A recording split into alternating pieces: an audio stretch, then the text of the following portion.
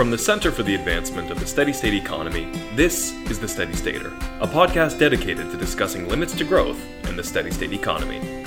Welcome to the show. I am your host, Brian Check, and our guest today is Herman Daly, the champion of steady state economics. We'll be talking about the role of markets and capitalism in a steady state economy. I, for one, and I suspect many others as well, have been looking forward to this episode because I think Professor Daly's thoughts on markets and capitalism have been not only misunderstood in many corners, but in some cases misrepresented as well. It's time to set the record straight, so the title of this episode is What Herman Daly Really Says About Markets and Capitalism.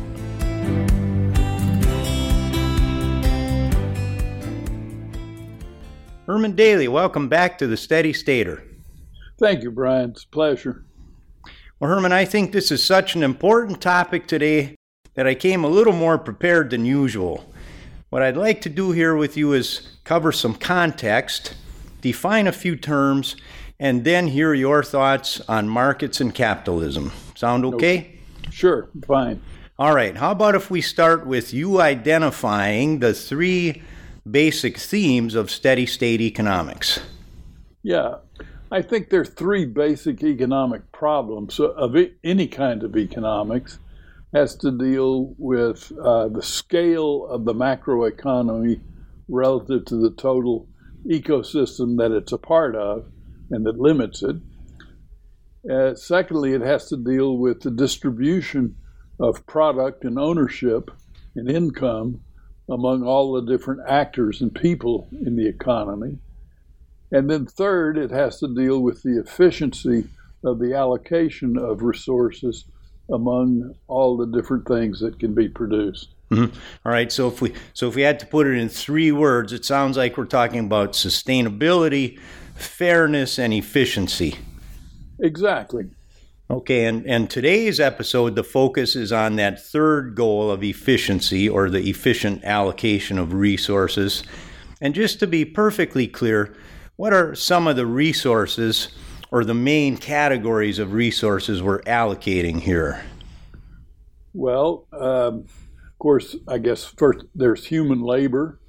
There's the natural resources, which energy and materials. You can divide that further into the current income of solar energy and the accumulated capital of past solar energy in terms of fossil fuels and the concentrated minerals in the Earth's crust.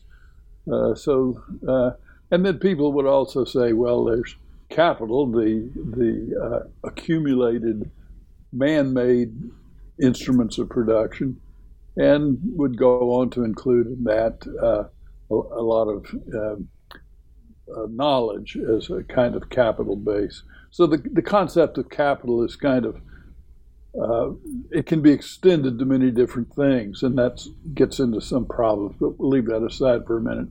All right, so we're talking about the allocation of resources, basically land, labor, and capital, and where land at least includes natural capital, ecosystem services, and so on. Now, just one more thing here for context. These resources we're allocating, who precisely are they being allocated to? Are we talking purely about the allocation of resources to producers in the agricultural and manufacturing and service sectors? Or are we talking, in fact, about the allocation of products to consumers? Or is it all the above? Yeah, well, in a sense, it's all of the above. Ultimately, it's the allocation of the products to consumers.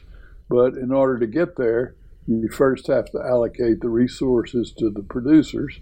And the idea of efficiency is that the allocation of resources to the producers must be in conformity with what the consumers really want and, of course, are able to pay for.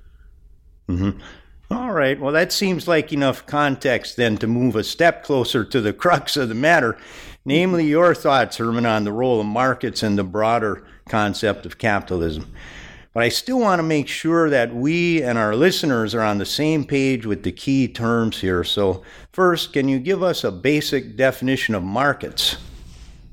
Yeah, well, markets are based on exchange.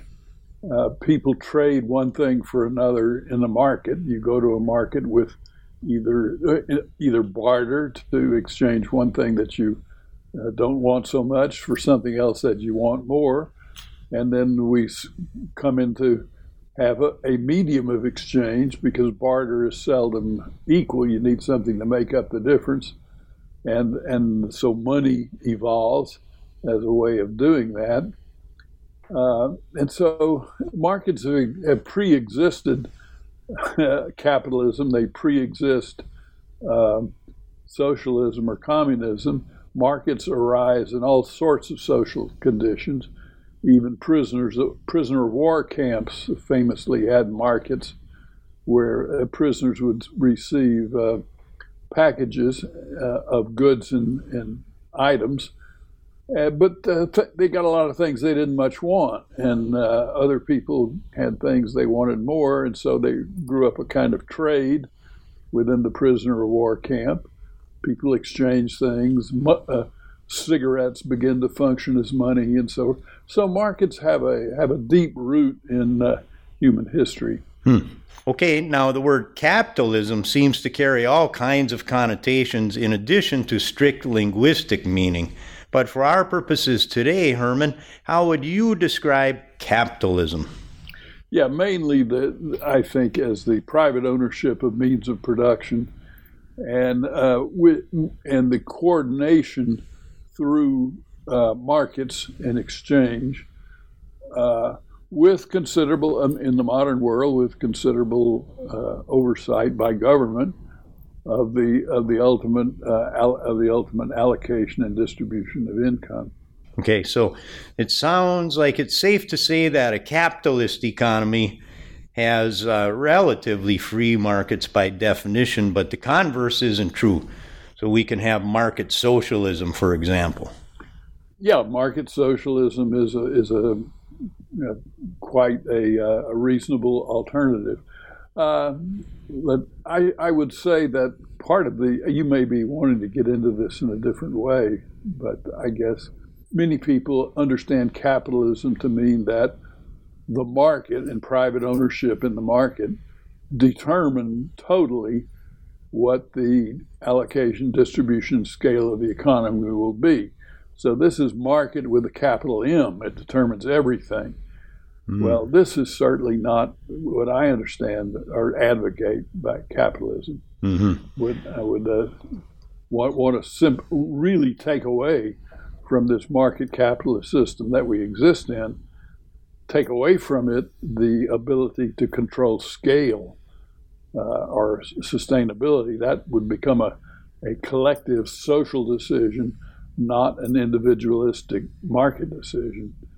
And secondly, the distribution of income and wealth also would be taken away from the individualistic market and would become a function of the government and the collective decision making.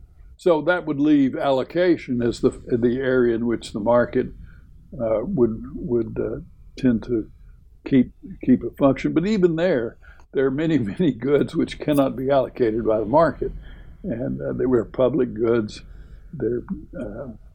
So even within the allocation sphere, we have to have public input. Mm-hmm. Well, Herman, I read the first edition of your textbook with a fine-tooth comb, and then I wrote a review of it for the journal Ecology. That was in 2004. I'm talking about Ecological Economics, Principles and Applications, which you wrote with Joshua Farley. I called it the textbook for ecological economics, and I still pitch it that way whenever I can. The second edition came out in 2011. I'm looking at it right now, Herman, and I want to tell listeners that the bulk of Part 3 on microeconomics is all about markets. 5 of the 6 chapters, to be specific. Furthermore, of those 5 chapters on markets, 3 are devoted to market failures. The chapter I found useful over and over again is chapter 10, Herman, where you first introduce market failures in general, and in particular those first few sections on the characteristics of market goods, especially rivalness and excludability. Please tell us about rival and excludable goods.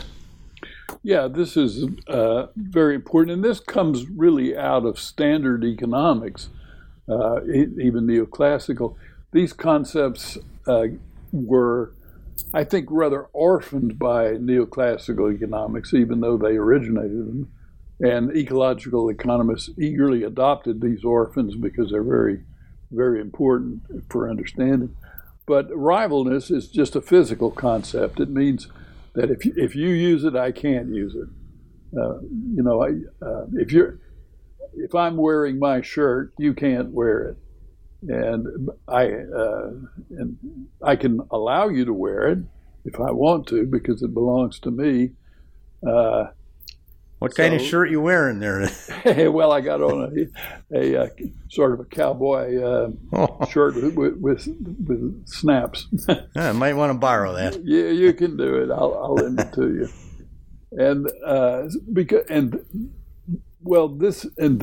This good that I wear is excludable because I can exclude you from wearing it. This is a legal concept, not a physical concept. So that's the interesting thing about rivalness. What is it that works for markets? Markets work for goods which are both rival and excludable.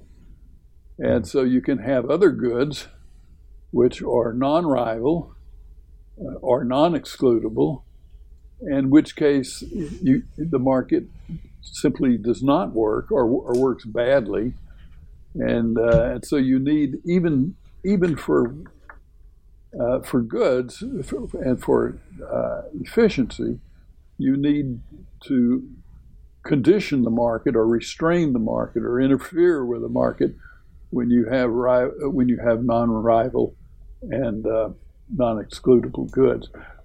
Okay, so rivalness is an inherent characteristic of the good itself, while excludability is a matter of institutions.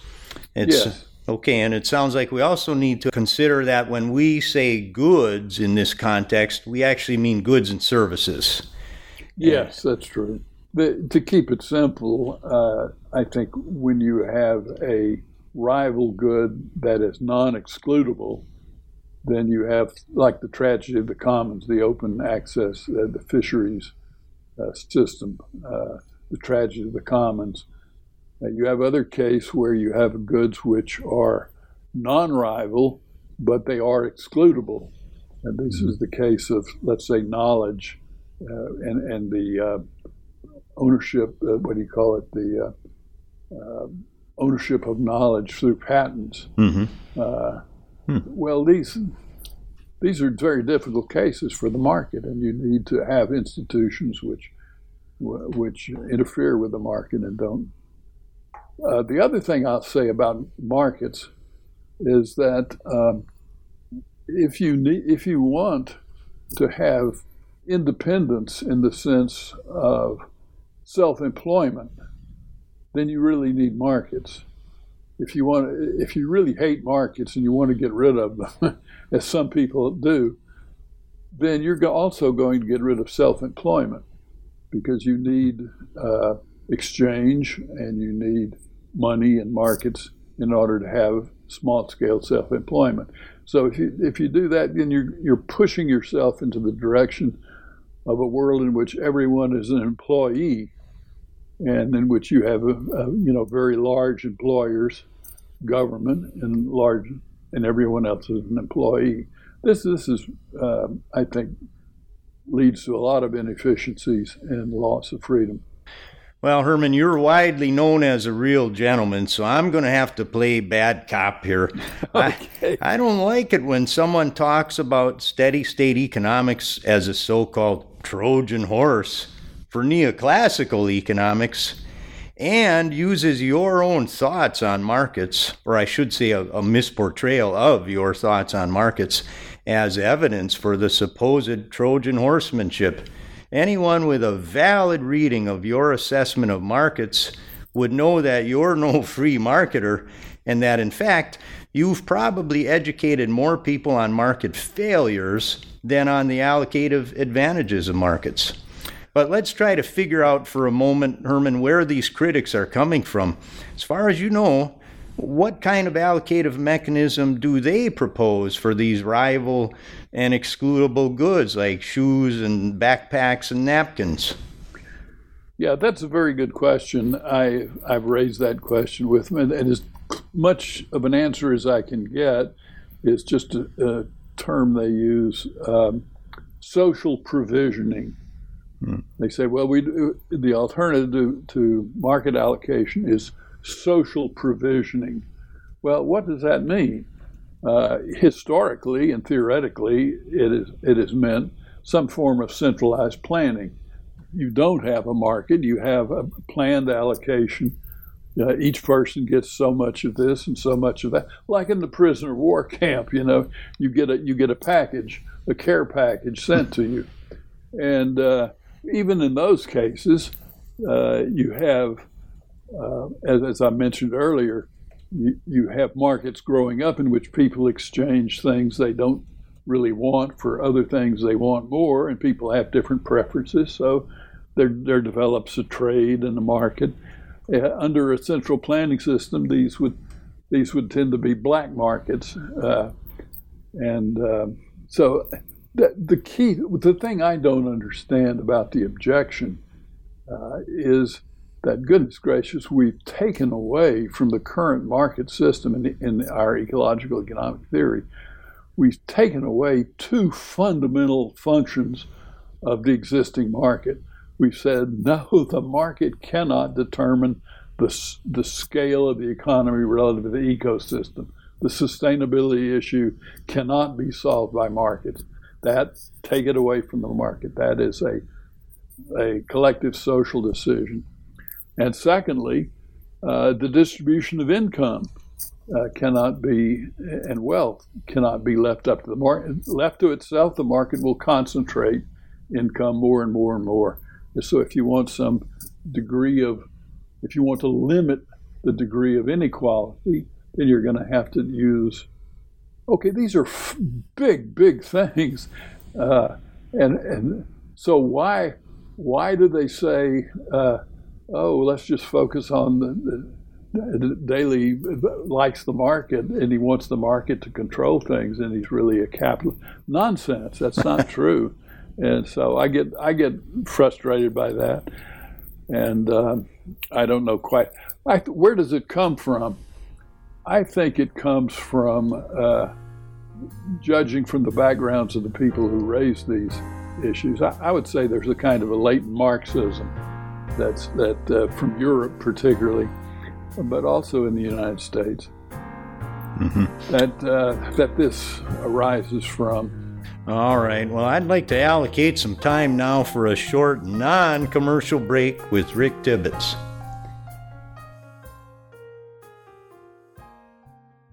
Hello, Steady Staters. We hope you're enjoying the show.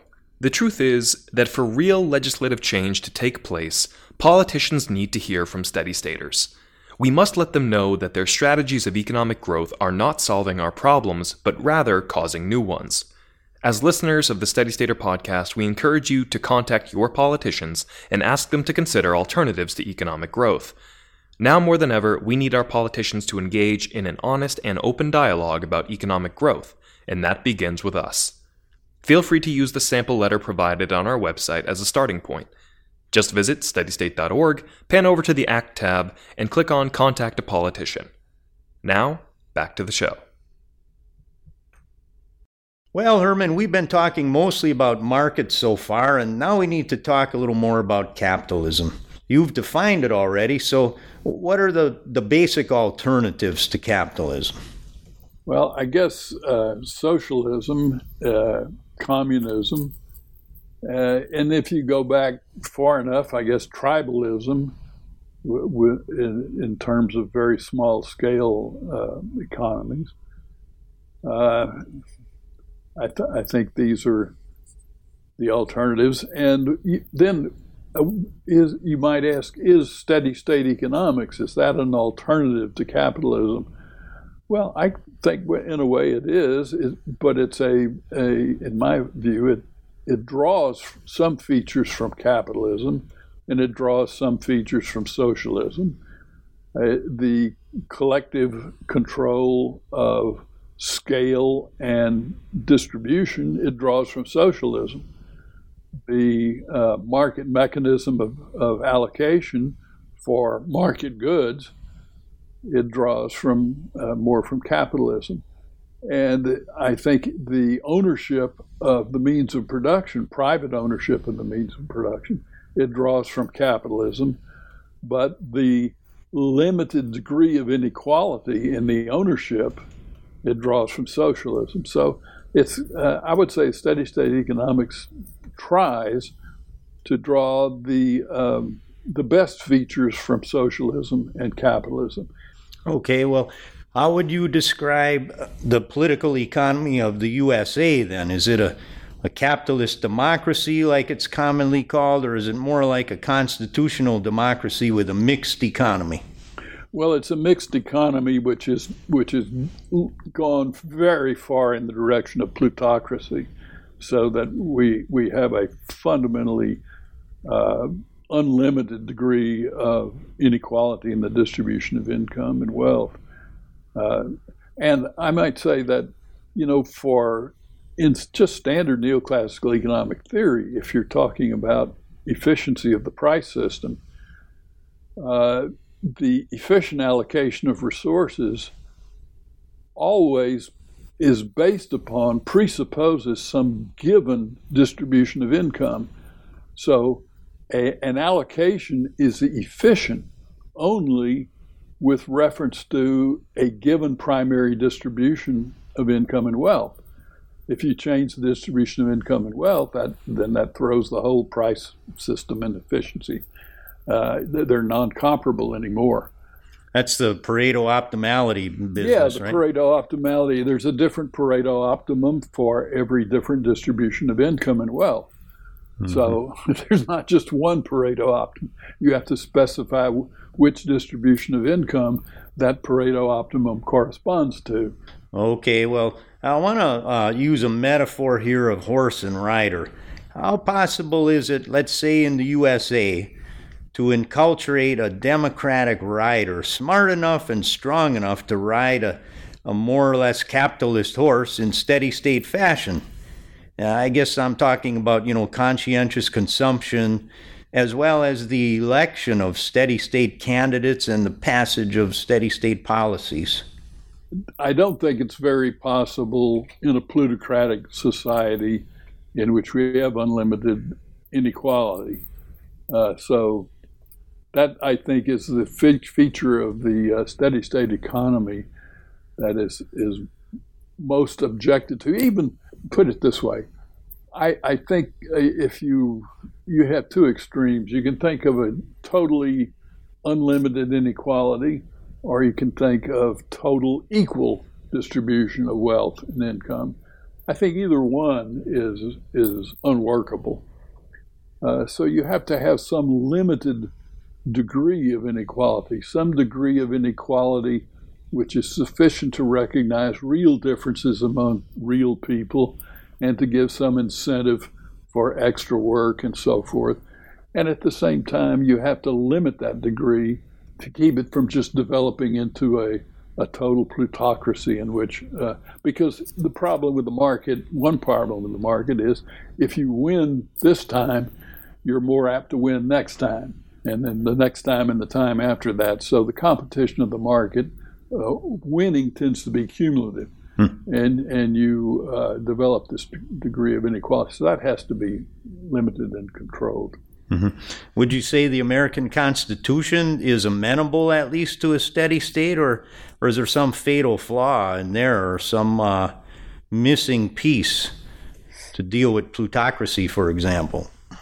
Well, if you accept the foundation of all men are created and women are created equal, or this basic notion of equality, I think that leads us towards limiting the degree of market inequality for sure. Although it's clear that we are not all equal in many respects, so that has to be dealt with. I mean, if you try to force an equality on everyone, that becomes impossible too.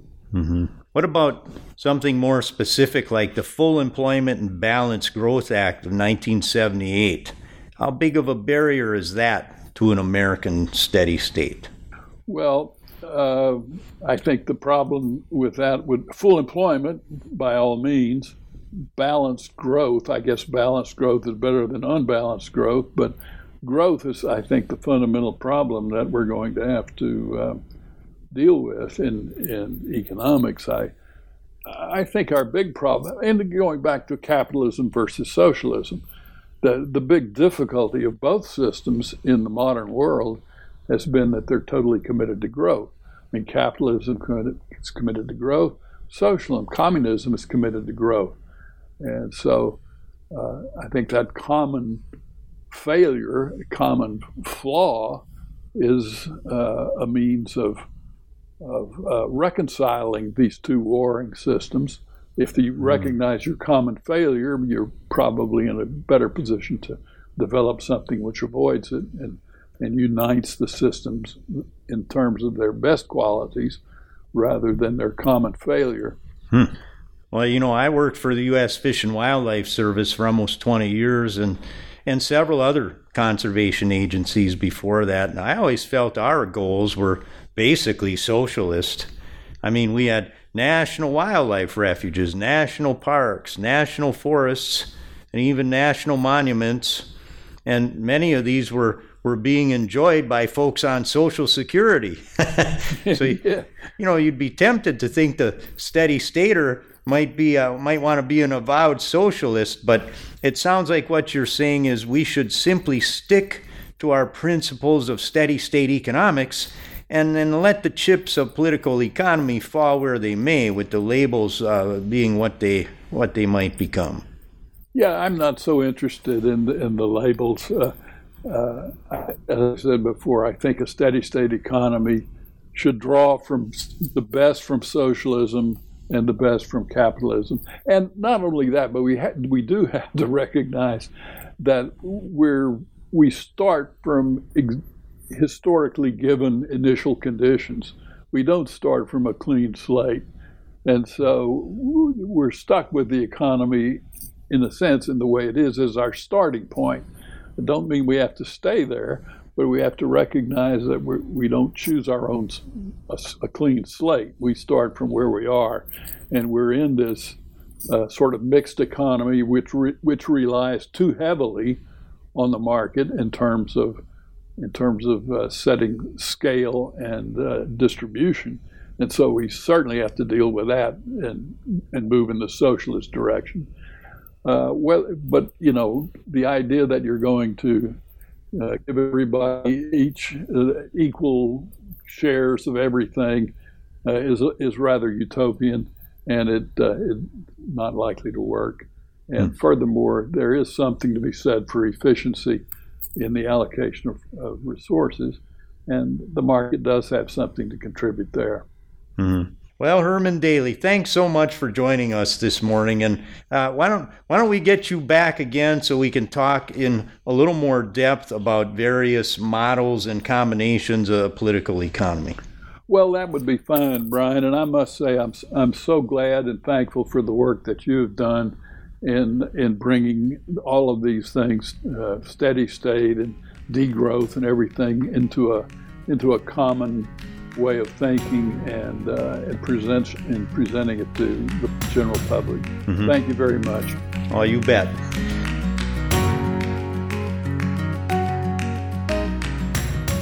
Well, folks, that about wraps her up. We've been talking with Herman Daly, the champion of steady state economics. If you see any articles about steady state econ as a so-called Trojan horse for neoclassical economics, just remember, the ironies never cease. If you want to really know what Professor Daly thinks about markets and capitalism, I highly recommend the book Ecological Economics, Principles and Applications. You will find there not a Trojan horse, but a workhorse for pulling the cart of steady-state policies all the way through Congresses, parliaments, and international diplomacy. I'm Brian Check, and you've been listening to the Steady Stater Podcast. See you next time.